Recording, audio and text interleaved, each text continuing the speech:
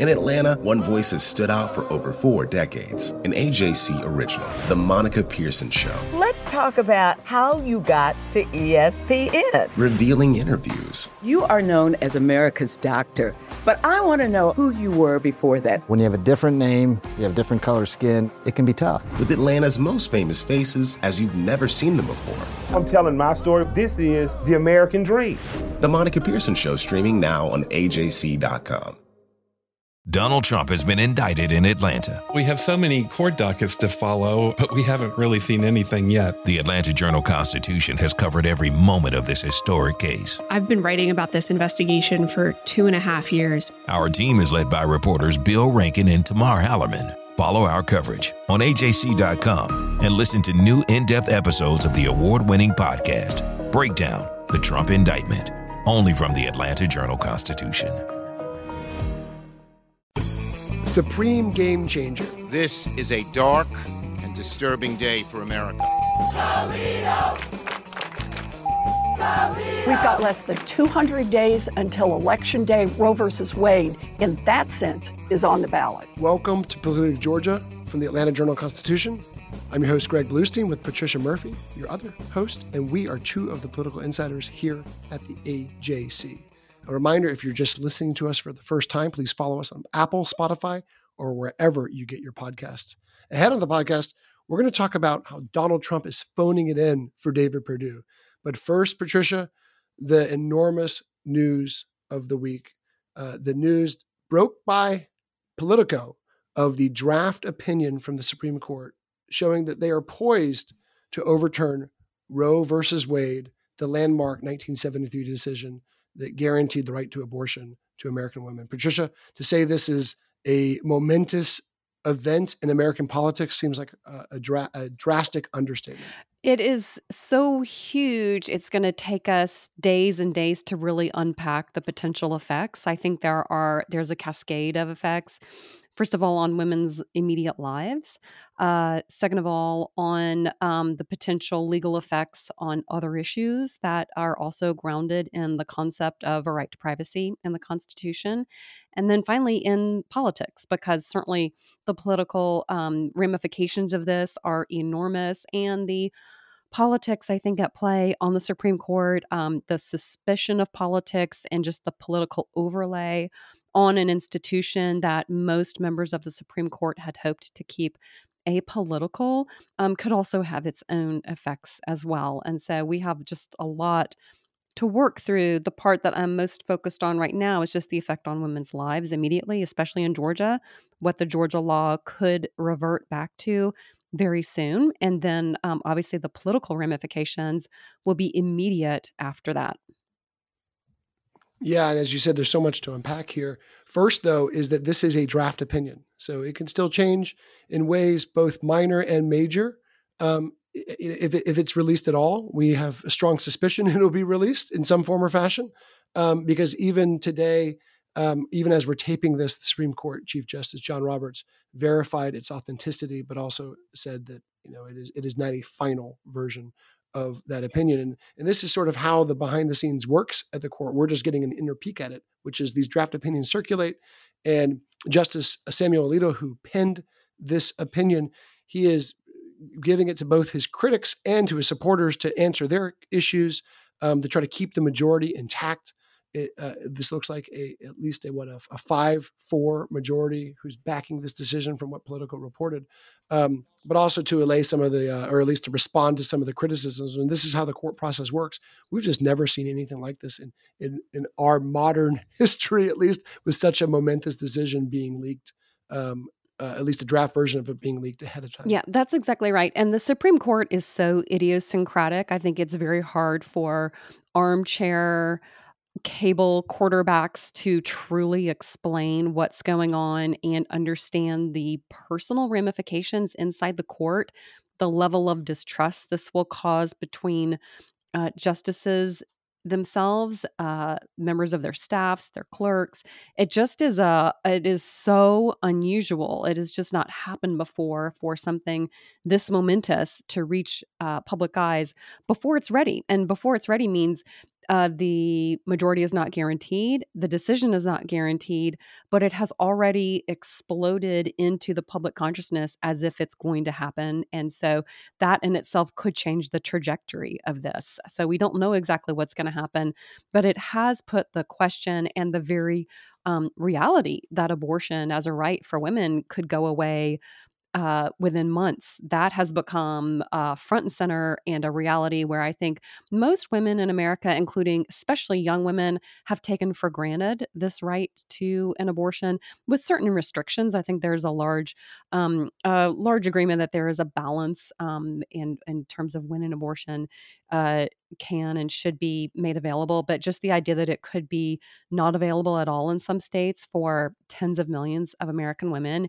is a political reality that many women in America have never even considered as possible. I think even when the Georgia law was debated and passed, there was in the back of many lawmakers' minds, you know what, this is not even going to happen in real life because the Supreme Court has a protection for women's right to access abortion. So we're going to pass this law. It'll get stopped in the courts. We'll move on.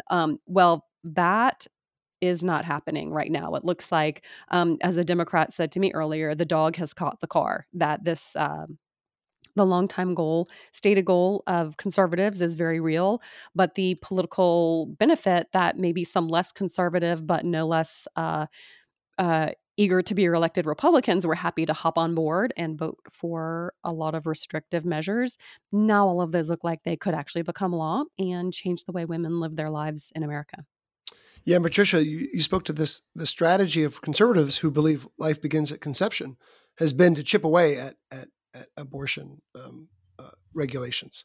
To slowly but surely make it harder for women to get abortions. And in Georgia, this sort of culminated back in 2019 when Governor Kemp signed into law legislation that would ban abortions after a doctor could detect fetal cardiac activity, which is typically about 6 weeks into a pregnancy before many women even know they are pregnant. And as you said, that law was almost immediately blocked by federal courts and is still pending in the federal appeals court. And that's what Republicans who backed that legislation. There was one crossover Democratic vote, but it was largely, there's about 6 votes crossed over overall. A few Republicans opposed the measure in 2019. But it was passed with the understanding that it would get blocked anyway. Well, now, as you said, this is set to, if this ruling stands, and of course there's still a big question mark about that, but if a version of this ruling is issued this summer, this becomes the law of the land, and it has immediate ramifications, not just to millions of women, but also upending traditional campaigning. This is happening right before a midterm election. And it seems trite by comparison to what's happening to all these women, but also at the same time, this will help dictate and define our campaign election season in a way that, in the way that we still can't reckon with, I think. Absolutely. And I think it's really important to look at our recent polling on this issue at the AJC. We conducted a poll in January of this year, and 68% of Georgia voters wanted to see Roe v. Wade upheld in the Supreme Court. So that is a minority of Georgians who wanted to see it overturned, as it looks like it could be. When you get into the crosstabs of that poll, 73% of women wanted to see Roe v. Wade upheld, and 63% of men. Now, obviously, because Georgia is a roughly 50-50, maybe 48-48 state, that means that a number of Republicans wanted to see Roe v. Wade upheld. And so when you get into the crosstabs, 43% of Republicans wanted to see Roe v. Wade upheld. So is a decision like this so meaningful to a cross-section of Republicans, especially Republican women, that they would be willing to vote for a Democrat? We really don't know. We don't know if it would affect even these GOP primaries, if there's a selection. And a lot of these are contested Republican primaries. Is there a selection for Republican voters between an extreme candidate and a more moderate candidate? And for the first time, they'll be answering this question: what would you do in June if this law goes into effect? And so voters are going to have decisions to make very quickly, with the possibility that this is a law that they could be living with really soon. Yeah, and Patricia, maybe this is too simplistic, but I think you can almost divide the political reactions to three broad camps. First, you have Republicans who were sort of cautiously optimistic, but they were worried that this opinion was leaked to Politico, this draft opinion, in order to pressure and to intimidate the conservative jurists to change their minds. And so Governor Kemp probably best defines that category, saying it was a shocking development to see the court have its privacy infringed upon, and how dare this leaker do what he did or she did. But at the same time, pointing to his history of supporting anti-abortion laws. In the second camp, you had other conservatives who said almost immediately that the state should take more strident action and should go into a special session later this year or take action early next year and completely outlaw abortions, go beyond the so-called fetal heartbeat law that Georgia passed 3 years ago, and ban all abortions, or at least have more stringent restrictions against abortions than that law. And then, of course, you've got Democrats who were shocked and horrified and outraged, and were hoping that this will energize their base and give them sort of a unifying midterm message to talk about on a campaign trail that's been dominated so far by issues they don't really want to talk about, like higher gas prices and rising inflation and economic uncertainty. I asked Congresswoman Carolyn Bourdeaux about the leaked draft opinion a few hours ago. How do you think that affects the Democrats' midterm message? Does it give Democrats a unifying, something to sort of rally around? So this is the leaked decision about Roe v. Wade. I think it reiterates how high the stakes are for everyone in these elections. And, women are going to lose the right to choose in Georgia. We know Georgia's already passed a ban after 6 weeks, the quote-unquote heartbeat bill. It is devastating for women's health. It is devastating for women's futures if we don't have choice. You won, was it 2 years ago? You won 2 years ago because my time is flying. A year and a half ago, because of suburban women, in part, who came out, rushed to the polls for you. Do you think we'll see a similar energizing effect because of this, if this ruling, if this opinion becomes a ruling? I think there's a very good chance of that. I think this is really devastating. And you see women who may vote Republican sometimes, and they will come over and vote Democratic if they think that choice is on the line. Our colleague Tia Mitchell also talked to Stacey Abrams, the Democratic gubernatorial nominee, essentially, about the same issue. Here's what she said. It is a sad moment that this campaign will, of course, have to focus on and have to explain as often and as intently as we can that a woman's right to choose is about not only her right to an abortion, but it's about her right to bodily autonomy, her right to an economy, her right to a future. And yes, this campaign will absolutely lean into and lead on that issue. So, Patricia, we've got the three different camps. And, in some sense, you can understand that, yes, this will energize Democratic supporters, abortion rights supporters. But we've also heard from so many conservative activists and politicians saying that it would also energize them, because if this opinion is released, if this becomes a ruling in some form or fashion, this is the culmination of a decades-long campaign for conservatives to prove, or to get the court to acknowledge their view that life begins at conception. Yes. And I think this is going to be most important in statewide races, like the one that Stacey Abrams is going to be running, because a number of these districts are at this point so gerrymandered. We know that a Democrat is going to win most likely in the 7th. We know that a Republican is most likely going to win in the 6th. And even a huge monumental decision like this, once the 6th has been drawn to be so heavily Republican, it's most likely going to still be a Republican hold. But when you get into the conversation about in that U.S. Senate race between Herschel Walker and Raphael Warnock, could there be a bigger contrast right now between Raphael Warnock, who calls himself a pro-choice pastor, and Herschel Walker, who has gone after him directly on that issue in particular and said, how can you be a pro-choice pastor? I think when we talk about this, though, we have to push candidates and members of Congress and state leaders to go past these buzzwords of pro-choice, pro-life, blah. The Georgia bill goes much further than just abortion. It also gives personhood to fertilized embryos in a woman's uterus. And that means that that embryo has all the rights of personhood. And that was a huge priority for conservatives.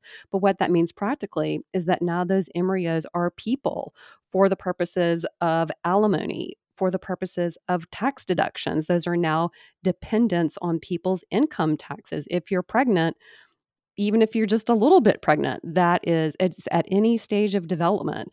It's also for custody agreements. There's just this Pandora's box of legalities that this Georgia law is about to put into play that I don't really think have been fully considered, even by the lawmakers who passed the law. Not that they didn't support it or didn't oppose it. It was debated, but it was all of these state house debates are relatively cloistered. It's for the people who can fit in the room during the committee hearings and the people who bother to pull up the live feed online. It's not really a well-known piece of legislation quite yet. And now that it looks like it could very well become law, people need to get up to speed on it and start to be ready to ask questions about it and answer questions about it. You're right, because even during the debate in 2019, I heard a lot of Republican supporters privately say, oh, well, we'll vote for it because we know it won't ever go into effect, right? They knew that in the back of their mind, it was going to be blocked by the federal court system, that Roe v. Wade was going to continue as a principle, as a bedrock principle in American jurisprudence.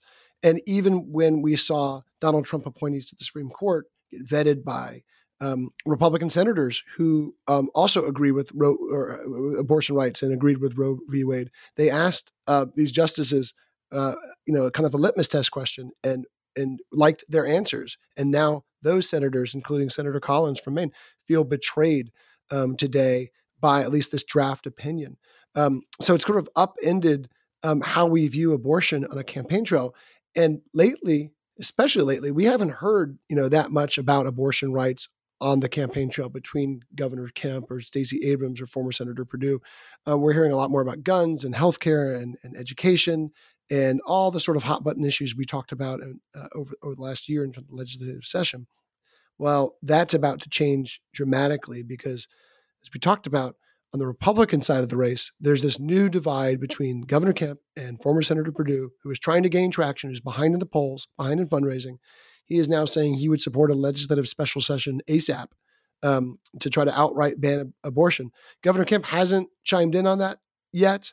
From what I understand, he is very skeptical and averse to doing so, in part because you don't have to go back far in your memory bank to remember what a drawn out fight it was in 2019 to pass the abortion restrictions that he signed into law.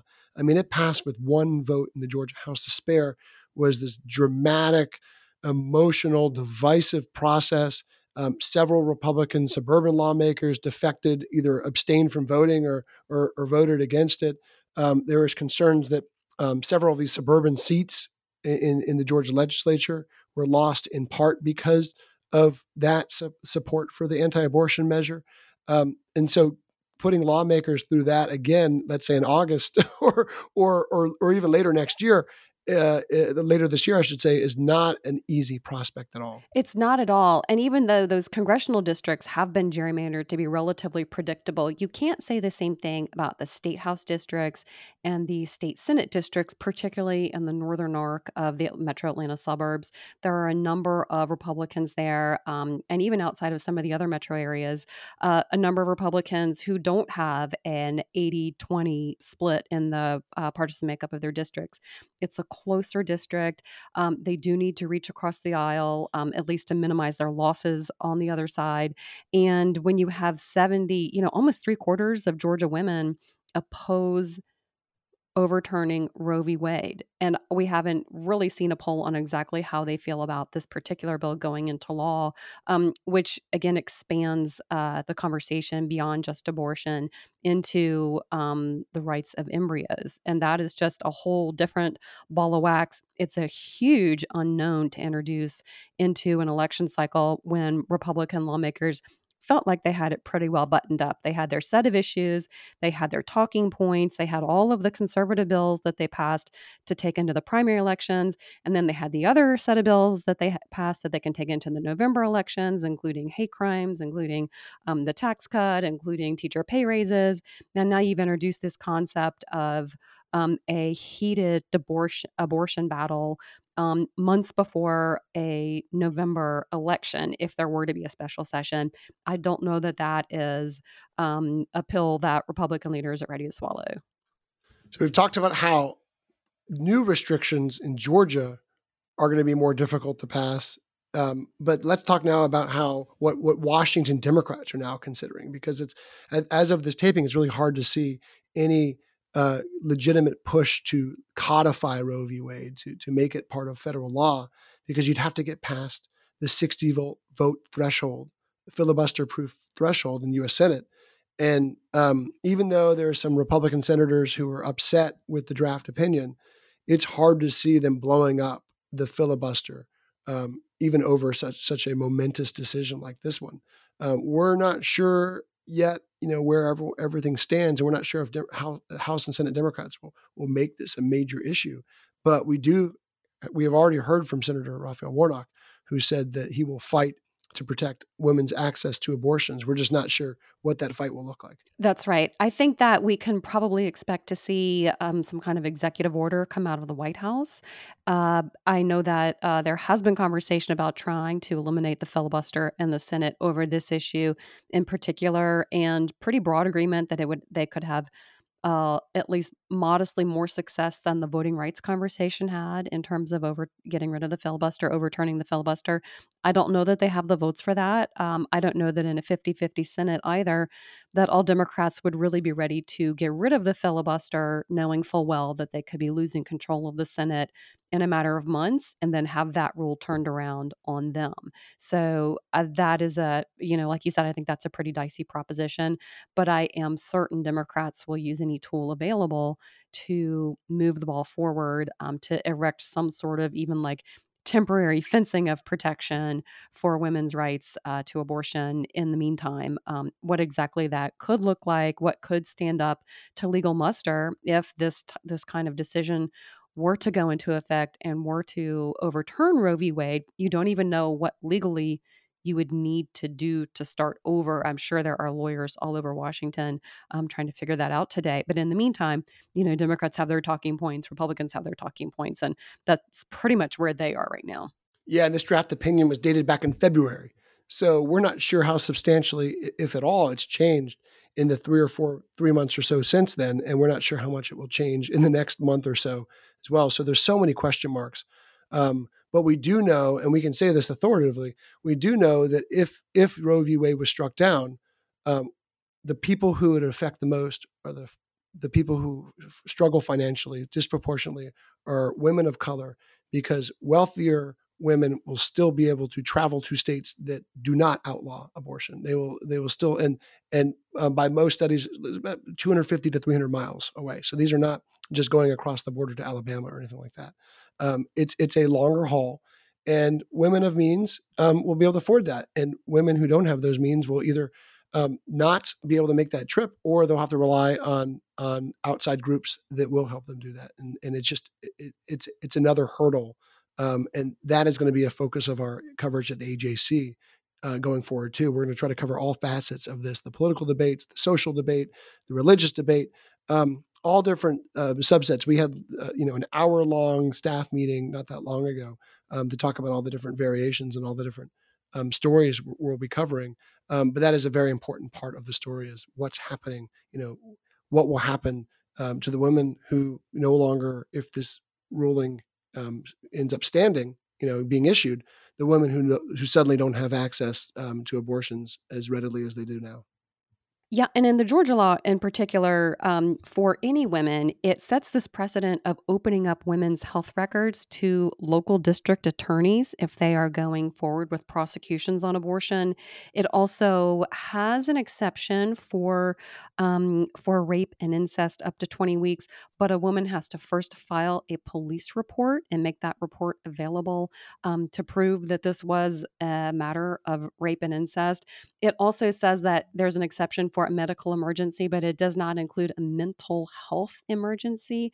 And so there are all kinds of pieces of this Georgia law that could set precedent in other areas that I think are really important for all women in Georgia. And so it's just a lot to unpack and to go through when it really feels like that kind of review was not as detailed and rigorous at the time, knowing that this bill, because of Roe v. Wade, was unlikely to go into law.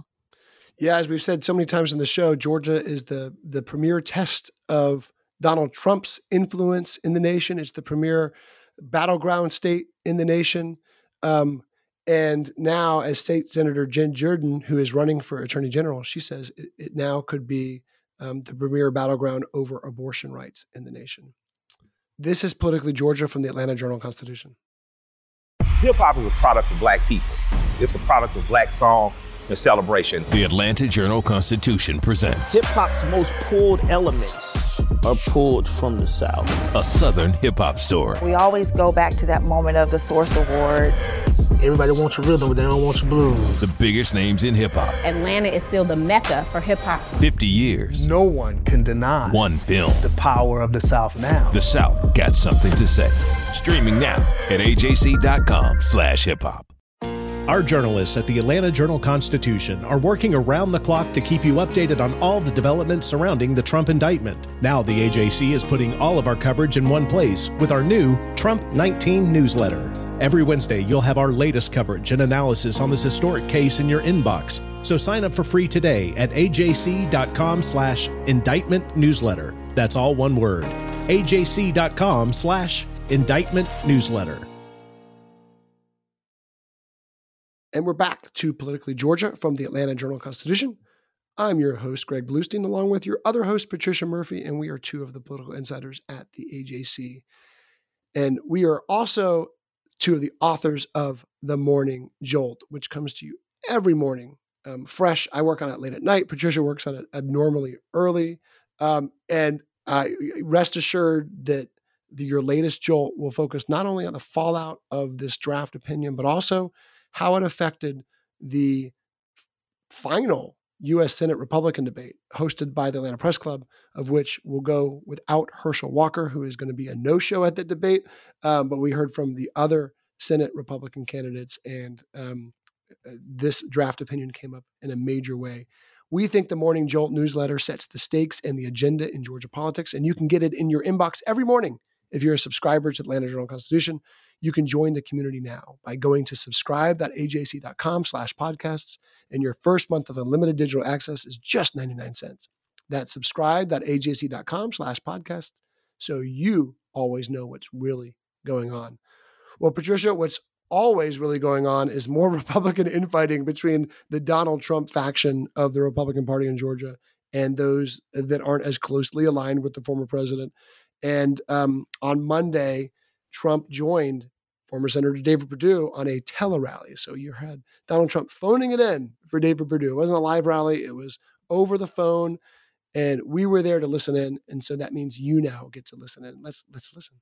One of the problems also is if Brian Kemp gets in, I think it's going to be very, very hard for Herschel Walker to win, because I don't believe that Republicans are going to go out and vote for Brian Kemp. And if they're not voting for Brian Kemp, they're not going to be able to vote for Herschel Walker. And Herschel Walker is a great gentleman who, as you know, has my complete and total endorsement. Patricia, this is not what Herschel Walker wants to hear right now. Look, we all know that on May 25th, if Brian Kemp wins the Republican nomination, Donald Trump isn't going to suddenly wake up and think, oh, I like this guy now. No, he's going to continue to oppose him. But what Republicans are really fearing is that sort of divide, is him saying exactly what he just said, which is Brian Kemp at the top of the ticket will also bog down Herschel Walker. And Trump is doing the Republican who he endorsed, Herschel Walker, no favors by saying this on a tele-rally. No, he's almost doing the Democrats' work for them, predicting doom and gloom based on the least likely scenario happening. If David Perdue is not elected, Trump says, which David Perdue is trailing rather significantly in the polls right now, but anything can happen. But if David Perdue is not elected, the entire Republican ticket is going to lose, says Donald Trump on a rally meant to pump up Republicans, provide them energy, get them going into these last few weeks of early voting, and get them set up for victory. It's just absolutely not helpful at all. I also don't know that that's accurate at all. I talked to a number of Republican voters earlier this week. I was up in the 14th Congressional District and asked them, they were David Perdue supporters, as that if David Perdue does not win, let's just pretend, would you vote for Brian Kemp? Would you vote for Herschel Walker? Herschel Walker was not even a question. They're like, of course, why would I not vote for Herschel Walker? The question of Brian Kemp was a little bit dicier. I got some Republicans saying, oh, I would absolutely vote for Brian Kemp. All I want to do is beat Stacey Abrams. There were some other more reticent Perdue supporters who said, oh, I don't know if I could vote for Brian Kemp. Now, I have a theory that once Republicans get past this primary and start to focus on Stacey Abrams, it is so hard for me to believe that a Republican voter, a conservative Republican voter, would stay home and not vote against Stacey Abrams, even if they weren't crazy about Brian Kemp. That's just a scenario that is hard for me to believe because Stacey Abrams is so galvanizing for Republicans. And they know this, and we know they know this because they've been running ads against Stacey Abrams since even before she got into this race. So she is an incredible unifying factor for Republicans on that side. And I just don't really buy Donald Trump's premise. But if he were holding a tele-rally for me, I would rather him say the exact opposite of what he just said. Well, we're going to work on that whole tele-rally for Patricia Murphy. That's actually not at all necessary. I think you nailed it, though. I mean, I wrote a story a year ago saying even Republicans running for like county commission, for local mayors, basically running for dog catcher, were using Stacey Abrams as their unifying villain. And so when you get into the general election phase of this campaign, once Republicans get past this infighting, the big question will be, will common venom towards Stacey Abrams overwhelm the whole Trump factor and overwhelm, frankly, the fact that Trump will not stop talking about Brian Kemp well into the general election phase. It's not like he won't be asked about it in interviews and on conservative talk radio, and even potentially at a rally here in Georgia for someone like Herschel Walker. Will he be able to bite his tongue and not attack Brian Kemp? Probably not. And will that become a big part of our stories in a few months? Probably so. 100%. 100%. I can guarantee you that I can see the headlines now, and they'll be completely fair. And even Kemp's people will acknowledge that we have to write about that issue because it will continue coming up. Will it be enough to help Stacey Abrams? She's trying to make the most of this divide now. But in about 3 weeks, she won't be able to lean on Republican divisiveness as much if there's no runoff. Instead, she'll have to face the full brunt of the GOP attack machine, all going after her, just like Senator Warnock is already facing in many ways. Yes, the party's going to be over for Democrats on the Stacey Abrams campaign. They've really had a cakewalk, frankly, up to this point. There's only so many newspaper inches. There's only so much airtime. And there's been such an unbelievable story on the Republican side with this Republican infighting and the Perdue challenge to Kemp that so much of the attention and reporting has been focused on the Republicans, and the Republicans have been focused on the Republicans. They've been focused on themselves. Once they get past this primary, either in May or in June, no matter who wins, that will change very, very quickly, and it will change the dynamics immediately. And the first time I really started to feel that was almost today with the Supreme Court decision, because we saw for the first time two strong responses from both sides, from the Republican side and the Democratic side. You see the contrast side by side, and we have not really been looking at a contrast in this governor's race up to this point, and we will start to see that contrast as the primary comes and goes. Patricia, before we sign off this episode, you spent about 12 hours up in Northwest Georgia the other day with Congresswoman Marjorie Taylor Greene. I'll play a little audio that offers a clue of why she's keeping quiet about the leaked Kevin McCarthy tape. But I also look forward to Republicans taking back the House, serving on committees, and leadership has already promised me committees, but better ones this time, and they're on record saying that. Patricia, she is looking forward to playing a bigger role in a GOP-led House if Republicans flip that chamber. Why do you think that she took you and a handful of other local and national reporters on a date on the campaign trail up in Northwest Georgia? You know, that was really the subject of quite a bit of conversation among reporters, saying to each other, like, why are we here? I mean, we know why we're here, but why does she want us here? And I even asked her why she had brought the press along. I just could not help myself. I'm like, why? Why are we here? Why have you invited the president? It wasn't just the AJC, from which she has really kept arm's distance almost her entire time in Congress. There was also a reporter from Time Magazine, Molly Ball. David Draper was there. Robert Draper, rather, was there from the New York Times Magazine. Or, major national press outlets were there at her invitation. And I think it's a combination of two things. I think first, she believes that she has been misrepresented by the press, that she has been made to be this one-dimensional villain character, and she thinks she's much more than that, and wanted to show that. I think she wanted also to show the support that she has in her district. And I will say, we were on this bus with her. She rode with us for quite a bit. With her or without her, there would be voters just randomly on the side of the road being like, "You got this, girl. We love you, Marjorie." Like just spontaneous, organic support for her. That was very obvious. And then I think also she and her team are looking to move beyond this phase of being sort of a punchline on late night talk shows and making a play for some sort of more enduring role in Congress. That doesn't necessarily mean Republican leadership. It just means not being dismissed as a quack and a crank. And so those are my three hunches about why she was there. Mostly she said she felt like she was misunderstood and misrepresented and lied about, I think were her exact words. By the media. She tangled with at least one reporter. There was some serious back and forth. But then afterwards, she's like, "Where's Rick? I thought we were going to have lunch with Rick." So it was a very enlightening trip. I'm still trying to unpack it in my brain, and it will be the subject of my Sunday column. Where did Rick go? Did he leave after the tangle?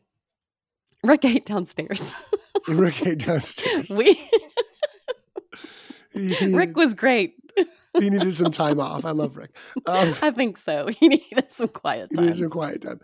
My last question for you on this is you came into this trip skeptical of Marjorie Taylor Greene's opponents' chances, right? And any of the Republicans or Democrats running against her. Did you leave it even more skeptical of any attempt to unseat her? Just riding around with her was unlike riding around with other incumbents I've been with. There was more just spontaneous support from her, more people seeing her and just losing their minds and being like, "Oh my God," in a positive way, I have to say. There were some detractors on the trail, however. She's polarizing. And so a veteran came up to her and said, "You are an embarrassment." And he was a Republican. He had been a Republican leader in the state, and he felt very differently. So I don't know. I think the one thing we learned from Bernie Sanders and from some other campaigns that had a lot of visible surface support, you really have to wait until Election Day to figure out how deep the support goes. But at least on the surface, Marjorie Taylor Greene has a lot of fans in her district who really like her a lot. And one woman said, "Oh my gosh, I feel like she's my long lost twin. I was going to run for Congress, but I don't need to because she's there." And when she saw her, she practically started crying. She had not seen Marjorie Taylor Greene before. Saw her and almost was reduced to tears. So there's just a level of affection for her that you don't typically see when you're out with candidates. And so it's we'll have to see how the rest of the voters feel about her, including in the West Cobb portion of her district that we didn't go anywhere close to. I bet. And that is the Democratic-leaning part of her district. Patricia, I think we made some podcast history. This might have been the first time that Marjorie Taylor Greene's name was uttered in the same sentence as Bernie Sanders' So we'll call the Guinness Book of World Records on that one. And you can count on new episodes of this podcast to come out every Wednesday and every Friday. So we will see you then on Politically Georgia from the Atlanta Journal-Constitution.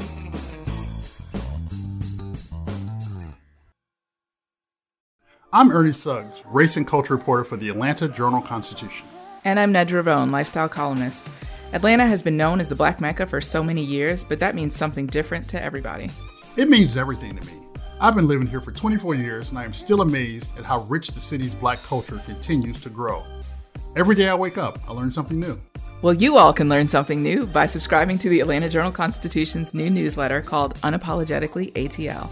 It's all about the people, the events, and the entertainment happening in Metro Atlanta that Black people might want to know about. Like historically Black colleges and universities. Atlanta's thriving art scene. And the city's growing neighborhoods. Wherever you live, we want to hear from you. We want to hear what issues are important to you. So subscribe today at www.ajc.com/unapologeticallyATL. Only from the Atlanta Journal-Constitution.